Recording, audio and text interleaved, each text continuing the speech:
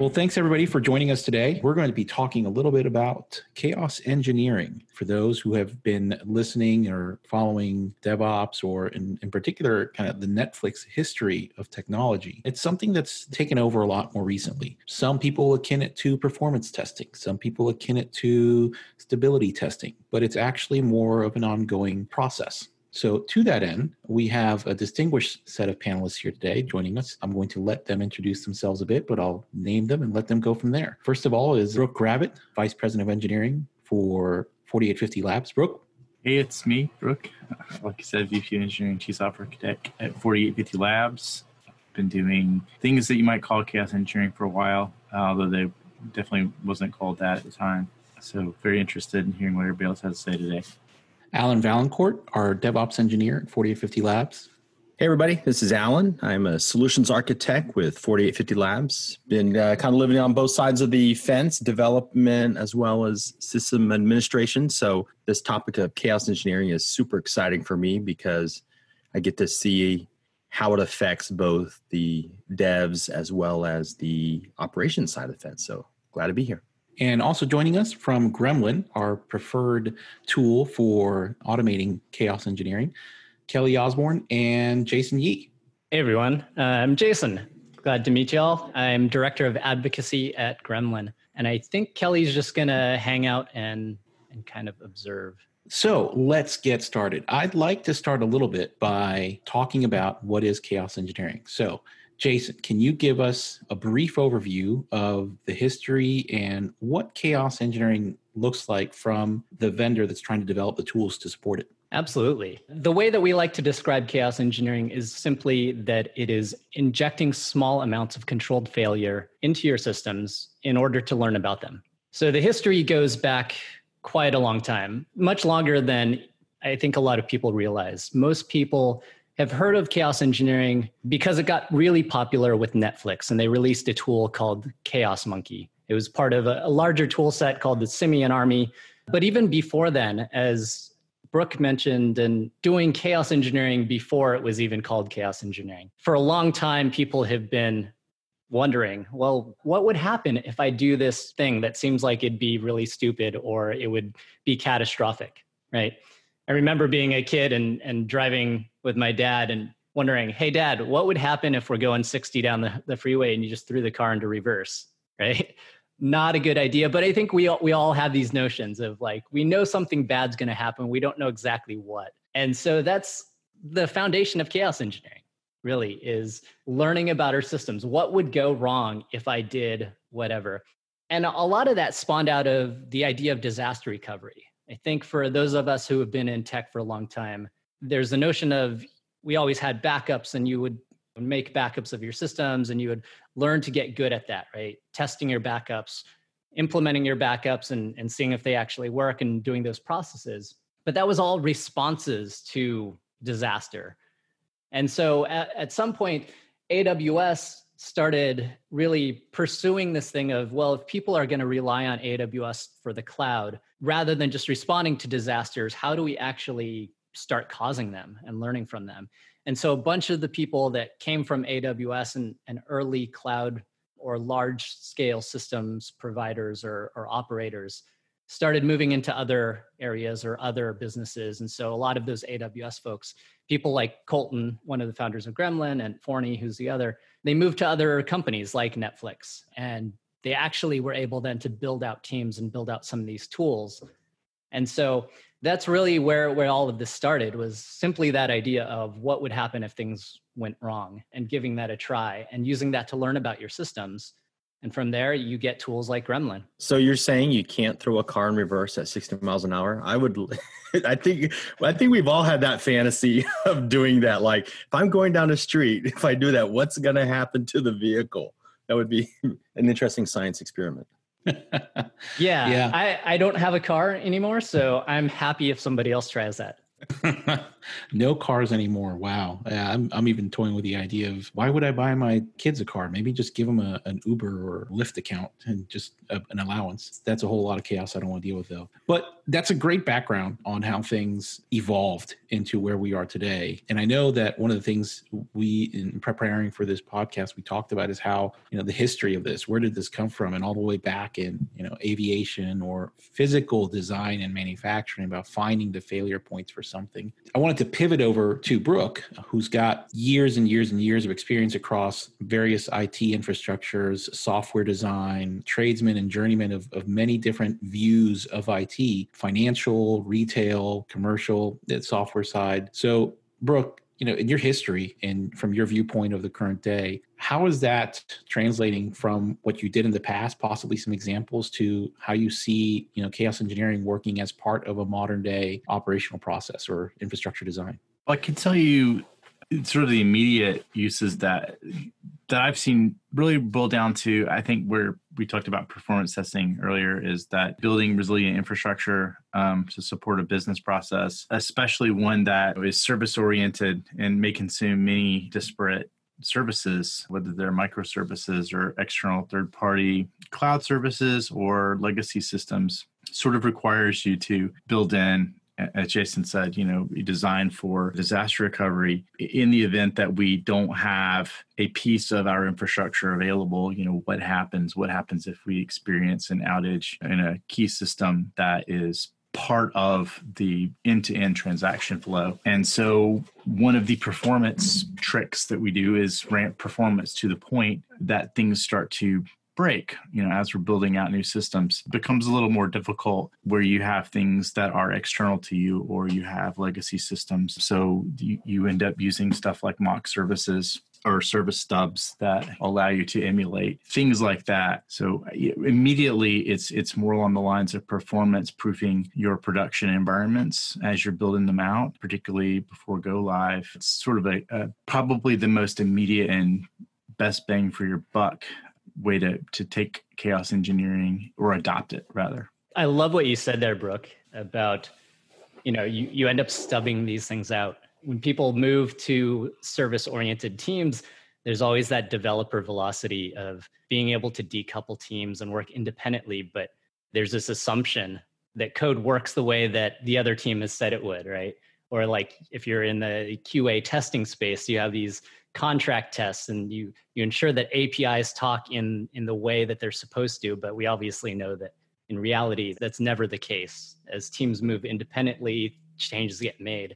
So I love that you're using it for that as you're doing your work. I also find it curious that as you design these things from the infrastructure perspective, you're looking at can we handle something that breaks? In that case, you have a kind of singular or a particular perspective that based on the teams or the software or the services, where you're saying, oh, yes, we as this service provider for this data or this activity or this business logic, we can handle the quote unquote break. But what we send back, does what receives the signal that something is broken or not working, does it handle it well? Jason, you had a really good example of that you sometimes demo around how, maybe having ads awares or ad placements in, say, an e-commerce site. Yes, not there, and how that breaks the whole flow of the customer experience. Absolutely. Yeah. As you start building out these service-oriented teams, you generally have this mental model of how they connect and what's a critical service and what's not. And it's been really insightful for a bunch of our customers and other people as they've done chaos engineering to validate that, right? To take that mental model of how they think things connect and what is actually critical and then test that and remove those pieces. And it's incredible the number of times where you think this side service, for example, as we mentioned, ads, or this service that just enhances the customer experience but isn't critical to it. You remove that and suddenly everything falls apart. You pulled out that one Jenga piece that took down the whole tower when it looked like it was just loose. Definitely. That's great. It's a very good observation that external forces that you can't necessarily anticipate, particularly ad networks, things like that, that maybe in-app purchasing, something that is a third-party library component that's part of your service delivery flow that you have no control over and is very difficult to test can be the bane of your existence. Without a doubt, e-commerce as it developed, the shopping cart is the one piece that's really, it proves to be a never-ending source of breakage as people incorporate things like, I don't know, honey, coupon sites, things where they're injecting things into the shopping experience and the checkout experience that become really difficult for teams to emulate. And so if pieces of that they break, then it becomes difficult for a team to anticipate how to test for that or to absorb something like an ad network that's going to bombard systems and cause outages. So that's an interesting observation. It kind of sends me back, and full disclosure, Brooke and I worked together, man, it seems ages ago at a retailer on their e-commerce platforms. And it's amazing how the most obscure piece of code you could ever think of could break that advertising piece or that upsell cross-sell feature or the upload of data or imagery or things like that. And it wasn't necessarily on the client side, on the user presentation side. It was almost always something behind the scenes, some of the service calls or one of the other features or inventory information, things like that. But that carries forward. We talk about the e-commerce here, but I wanted to kind of circle back and just say that this is something that as you move to microservices based architecture or something more attuned to that, or using a lot of virtualization, but when you're automating the deployment of these things and you're doing continuous delivery, how does that, or continuous deployment, the opportunity for these things to break happens more. So I want to bring in Alan here a little bit to provide his perspective. Alan being a DevOps engineer, he's more focused on the consultative side of these things, helping customers understand the architectures and the automation tools available to deploy quickly and fast, and even respond to events, incidents related to things breaking. Alan, as you look and talk to customers that are looking at, maybe a microservices architecture or just containers to run things, how does chaos engineering, how does a tool like Gremlin really work into that consultative approach when you start talking about not just the capabilities of a container platform by itself, but the actual operational aspects of that, the daily care and feeding? Especially when we're talking to teams, and I'm talking to teams that have either mature or looking at growing an SRE type organization or DevOps organization or they're greenfielding new apps that are heavily microservices. So in lieu of that, they're leveraging Kubernetes and containers, OpenShift, et cetera, to deploy that. And they want to start gaining more visibility. They think sometimes just go to containers. I have a cure-all. I'm golden. And then they realize, well, what happens if this one goes down? How does it affect? So chaos engineering, I think, is valuable because now as they're rolling out different groups, right, with Kubernetes and how I'll leverage that as an example. Kubernetes, the idea behind it in a perfectly ecosystem of scaling is, every pod is maybe a separate microservice or something to that, different teams working on it. So now you got multiple teams working on these different pieces of the puzzle. And being able to know if this goes down, how does it affect others? So having your SRE team, your DevOps team, however dev teams, operations, whatever model companies are using, start injecting this kind of chaos engineering thinking into that is extremely valuable because now you're building that resiliency in your dev and test environments and then prepping to go live at launch because we all know coming from I used to be a developer as well. So, you build this monolithic, you throw it out there and a bug gets reported, it breaks, takes everything down. But as we go to that microservices architecture, that level of complexity, especially with like cloud related things, right? Public cloud and all the little hybrid cloud, all these pieces, there's so much to just wrap your head around. And even really smart folks, it's hard, I think, a lot of times for them to figure out what did I miss? And tools like chaos engineering that you can bring in can really help a lot with that and identifying those gaps. And, I did the boot camp with Gremlin a couple of weeks ago, and it was super cool. It was simple stuff from a non-developer. It was more, like an operation style. Like if we have a certain amount of traffic, let's do a surge of traffic on our application. Let's see what's going to happen. We did this when I was at testing stuff for BigDenny's.com, where I used to work at. And we're like manually trying to throw stuff on to check our load balancers and how we scale. That was our own, quote, chaos engineering. Really lightweight. And we're like, okay, this looks good. Let's throw it out there, right? And so we didn't have anything truly to do it because I didn't understand back then, and we didn't really have it built in. And I was like, man, if I had a tool like this, Gremlin, back in 2014, 2015, this would have been such a lifesaver for some of the scaling issues that we had when rolling out our stuff. Yeah, I think when you talk about using Gremlin like that, is part of the CI pipeline, when DevOps in particular, what is interesting is it kind of gives you the ability to really find out what aspects of your service are stateful and stateless, in the sense that as you're going through and testing and using something that is going to intentionally break parts of the infrastructure, you can see end-to-end transactions, which ones are starting to fail because they become, they're very sensitive to state. And that might be something that you immediately, from a software architecture perspective or even service design, that you anticipated, and that might mean that there's further decomposition that has to occur, which then drives more microservices, which should allow you to make greater use of chaos engineering, Gremlin, to further decomp that service to make it more resilient, which, like you're saying, Alan, is very difficult without a tool like this, and was something that was only apparent in an outage after the fact, many years ago. Baruch, I love that you mentioned being able to see end to end, because that's one of the things that, as we talk about chaos engineering, everybody thinks of injecting failure into your applications and learning about your applications. One of the nice derivative benefits is being able to test your monitoring. There are so many people that we talk to as we're doing chaos engineering, and the first thing that they discover is they actually couldn't see end to end. They had improper monitoring or only a small glimpse of what their services were doing. And so having that chaos engineering has also allowed them to realize that their monitoring wasn't quite right or their logging wasn't quite right, and fix that up so they can get that full visibility.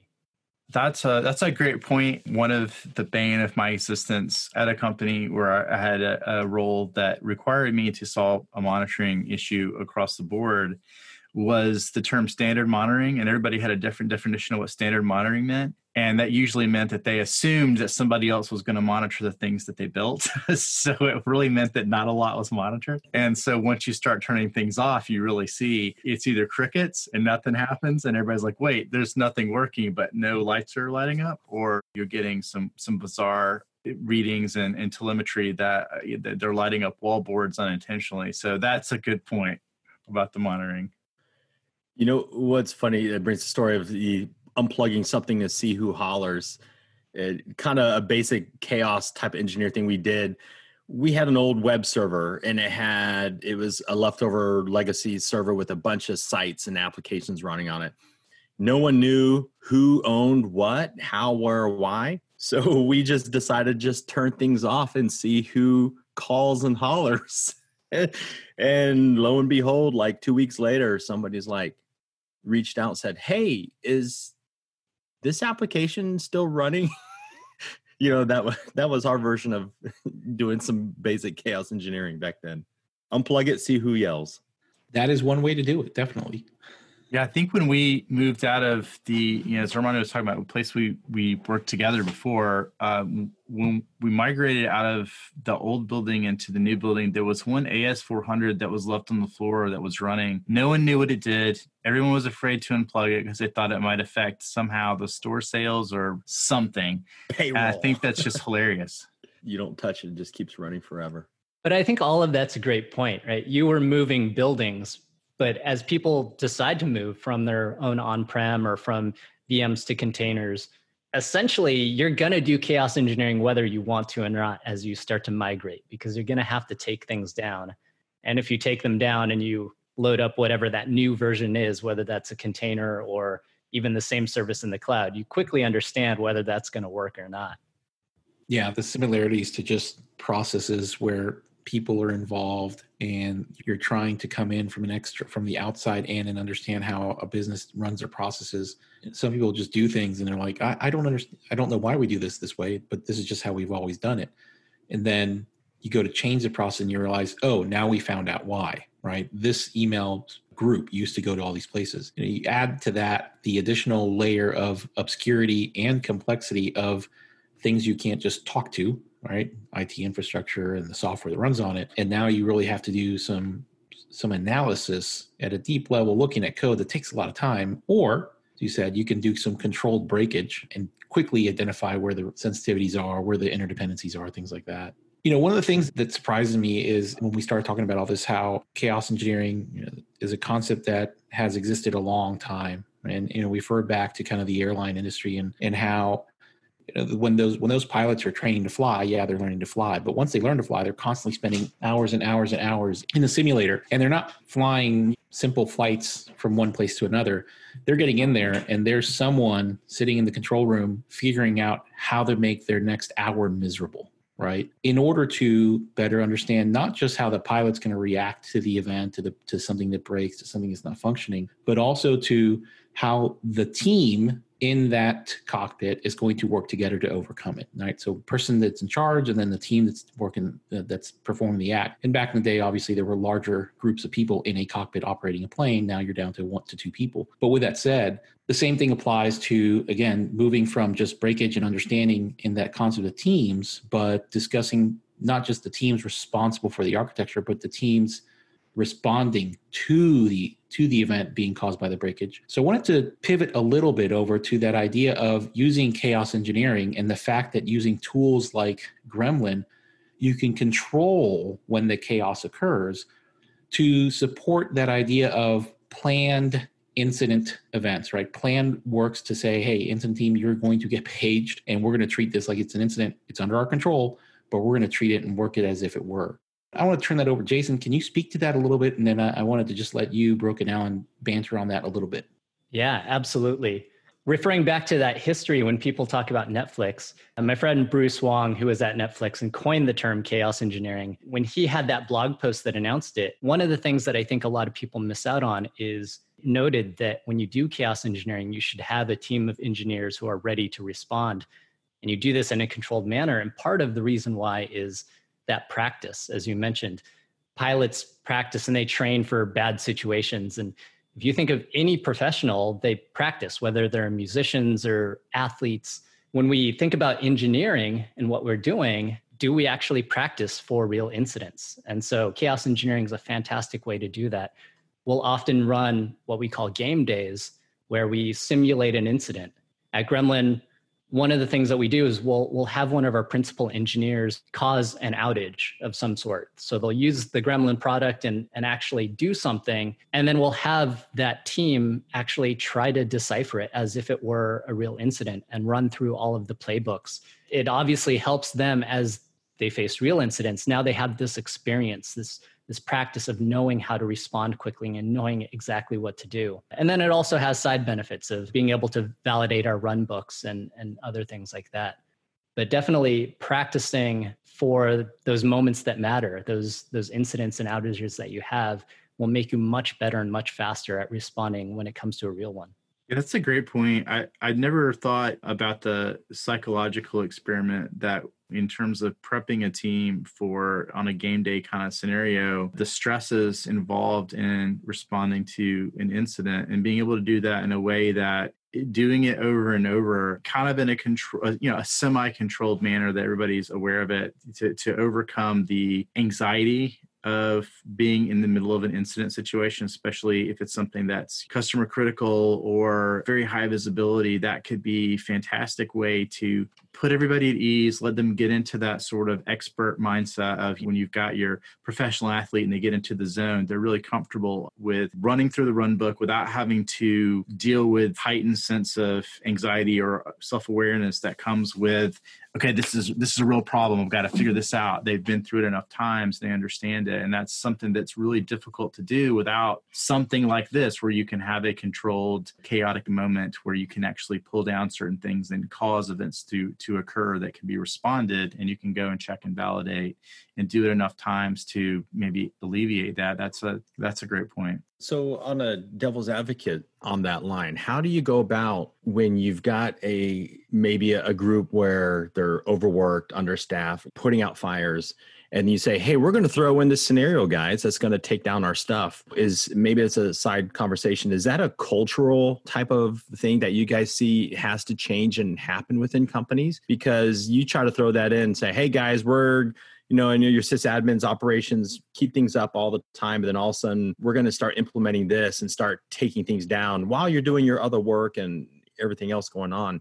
How do you go across and get that adoption, and I guess you can say that kind of thinking along that line? That's a fantastic question.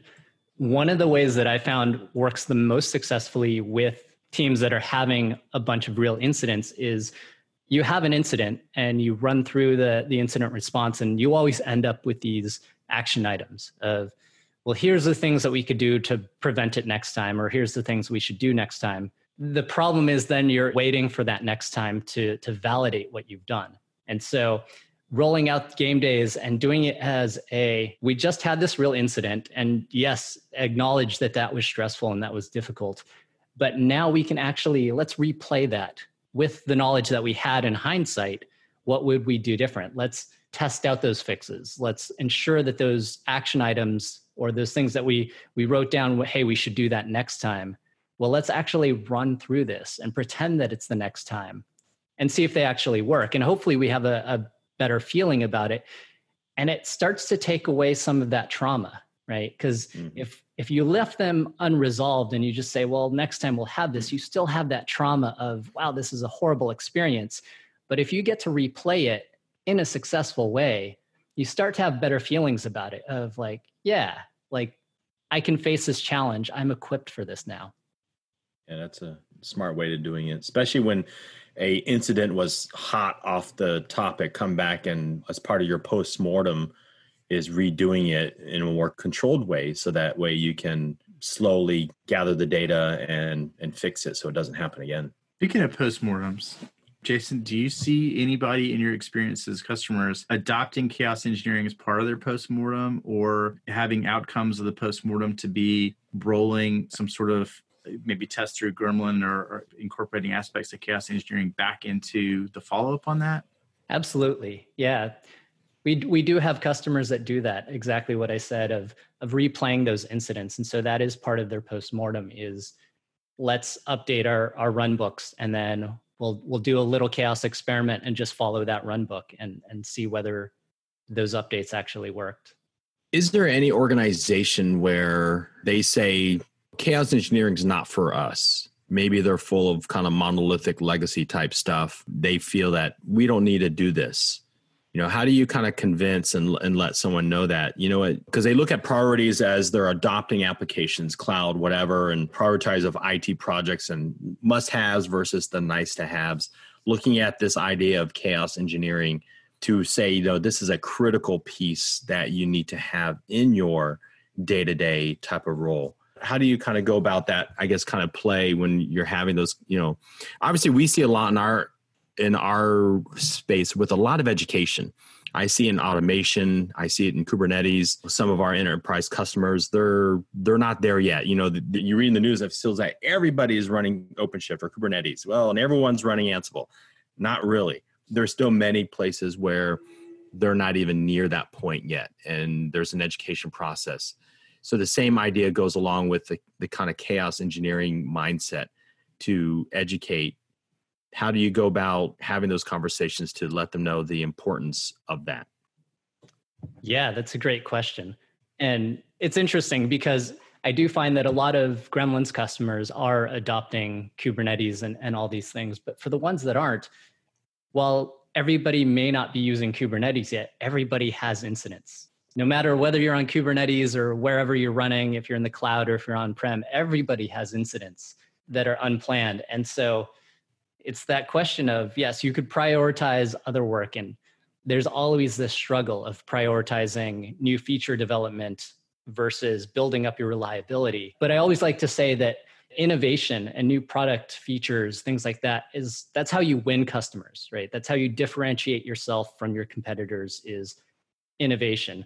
But how you keep customers is reliability. People generally don't leave whatever product they've been using simply because there's another version. They usually leave because of a reliability issue. You're no longer delivering that value that you used to.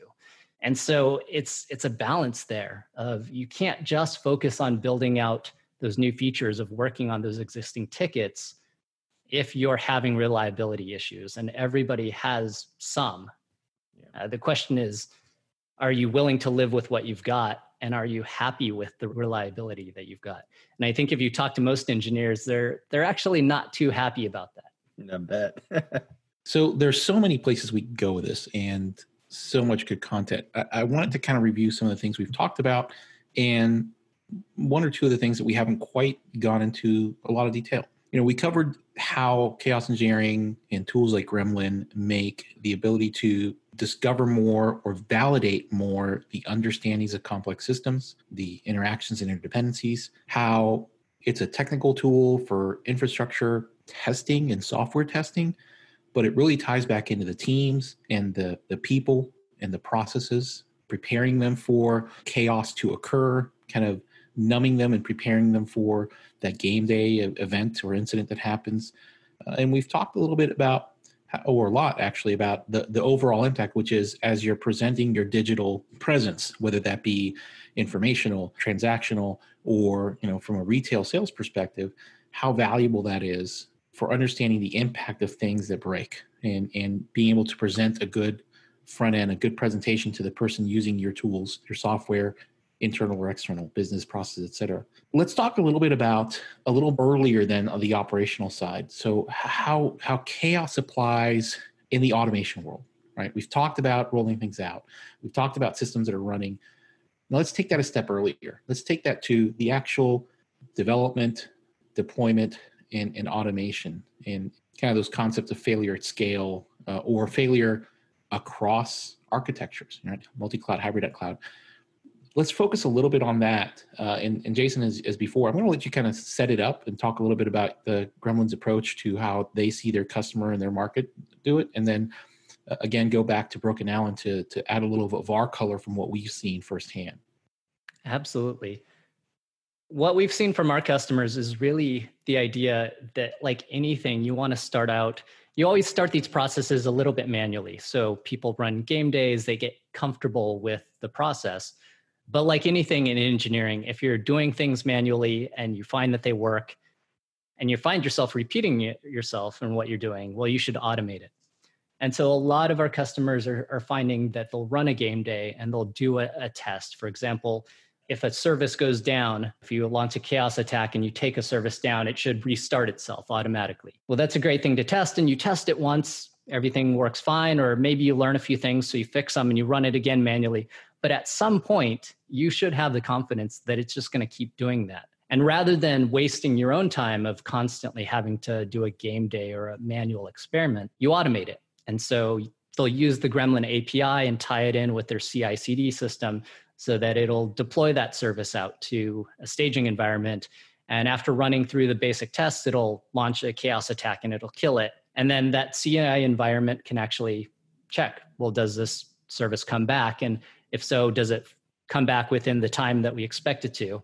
And then if that works, then it passes that test, just like any other test in their testing pipeline.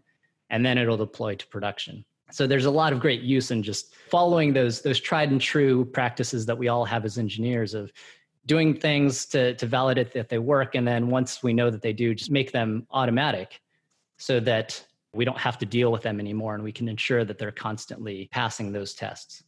Jason, that was a great point. I want to, again, ask Brooke, hey, Brooke, how would you speak to those ideas around moving chaos engineering earlier in the pipeline and how that impacts the ability to be more stable? Yeah, sure. I can tell you that one of the challenges that we ran into in automating large-scale service replication, early testing of the e-commerce platforms was not so much the standing up of things, it was the data sync ups, so data loads, configuration, et cetera.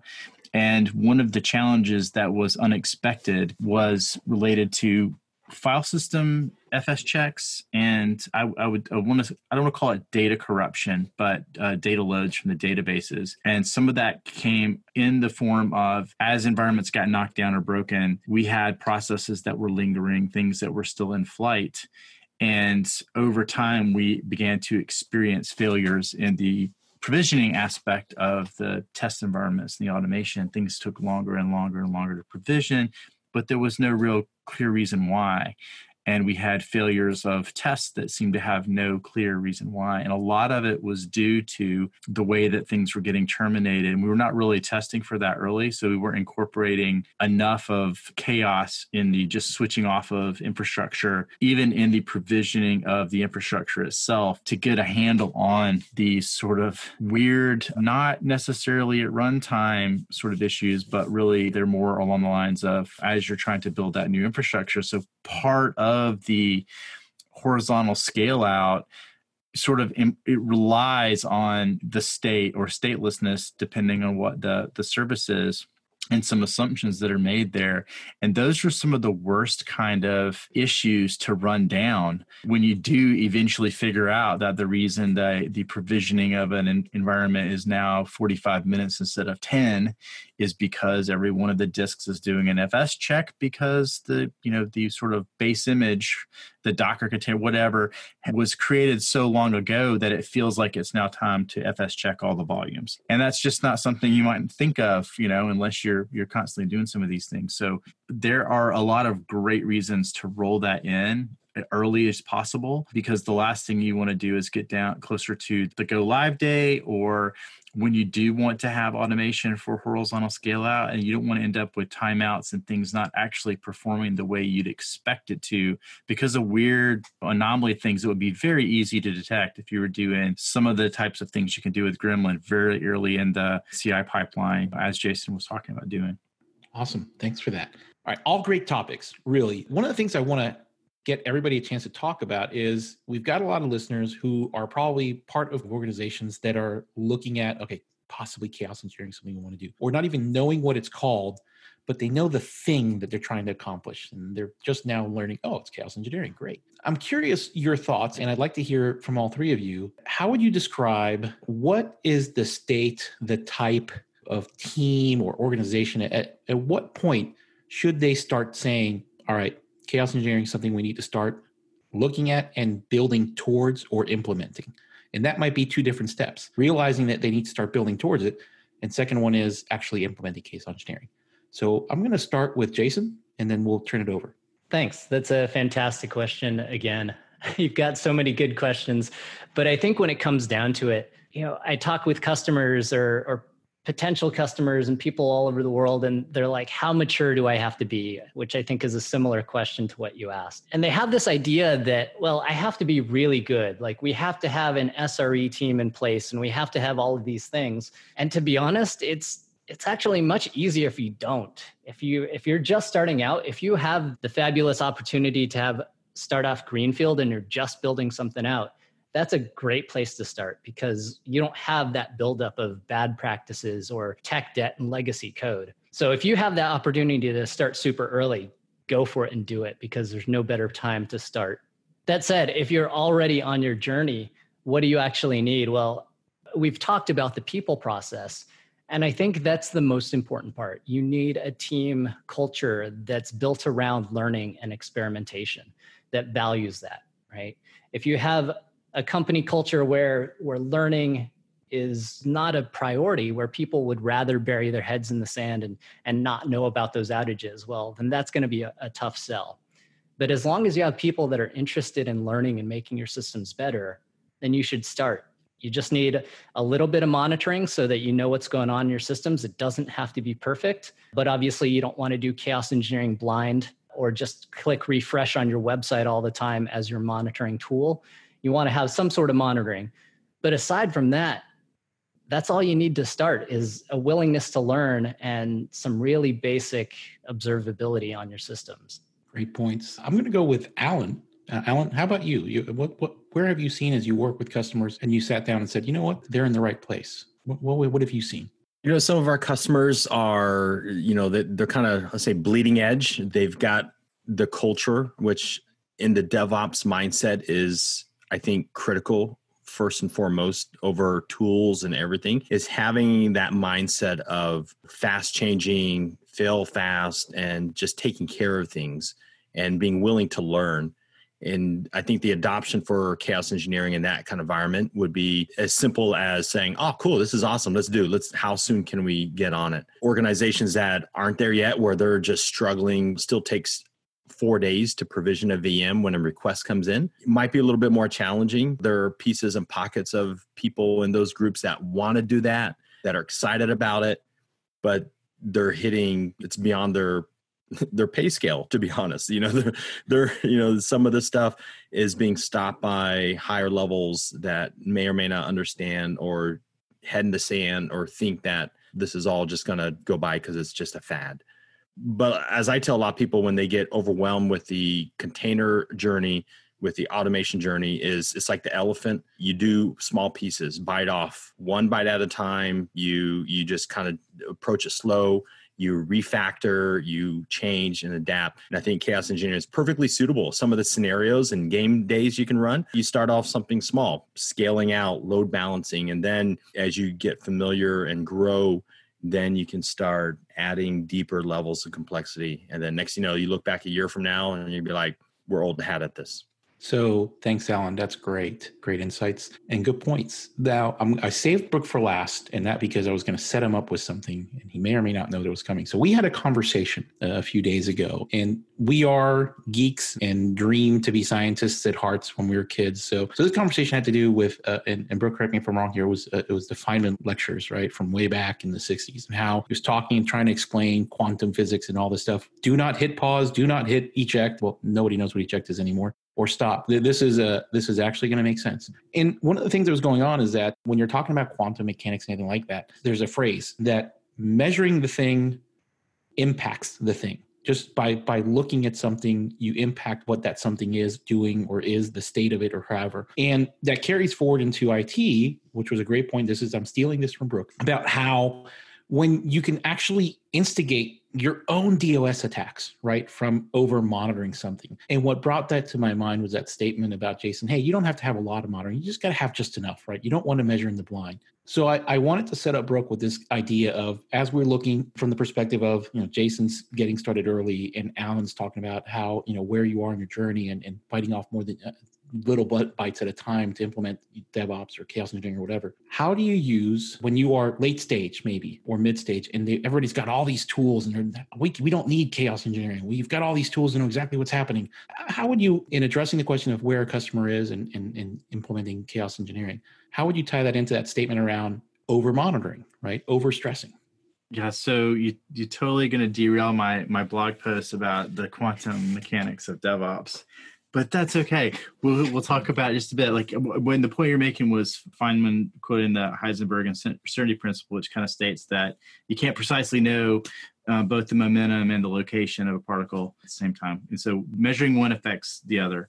And that is, I felt like there was an analogy to be made with monitoring and infrastructure in the sense that when you're looking at transactions across an end-to-end transaction, whatever that means for a service or, an application, there is a point at which the monitoring of it, so measuring the thing affects the thing, that you can inadvertently introduce some chaos engineering unintentionally, so to speak, by, DOSing your own environment just by hitting it too hard with monitoring. You see that a lot of times with people who are doing reporting. They've got some crazy overzealous reporting that just hammers a box on an application server, or just too many monitors hitting something and interrupting the latency of things that are very latency sensitive, such as financial transactions. And so one of the things that I was bouncing around in that was that how do you approach that in a way that allows you, to incorporate chaos engineering further up in the pipeline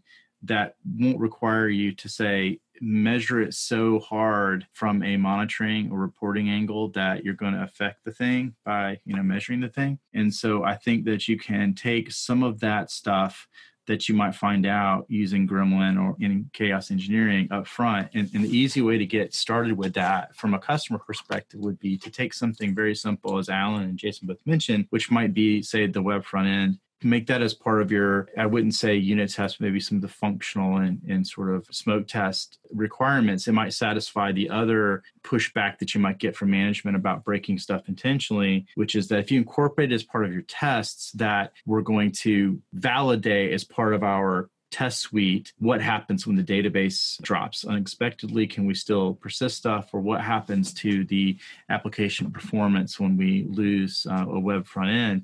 If it's part of the test suite, early stage in the development cycle, then that kind of paves the road for chaos engineering to be, incorporated more and more expansively down the development pipeline towards production. And the other part of that is then you don't necessarily have a requirement from a monitoring and telemetry standpoint to hammer the infrastructure so hard that you unintentionally affect the thing by measuring the thing, so to speak. So does that sort of answer what you're talking about? I would say yes.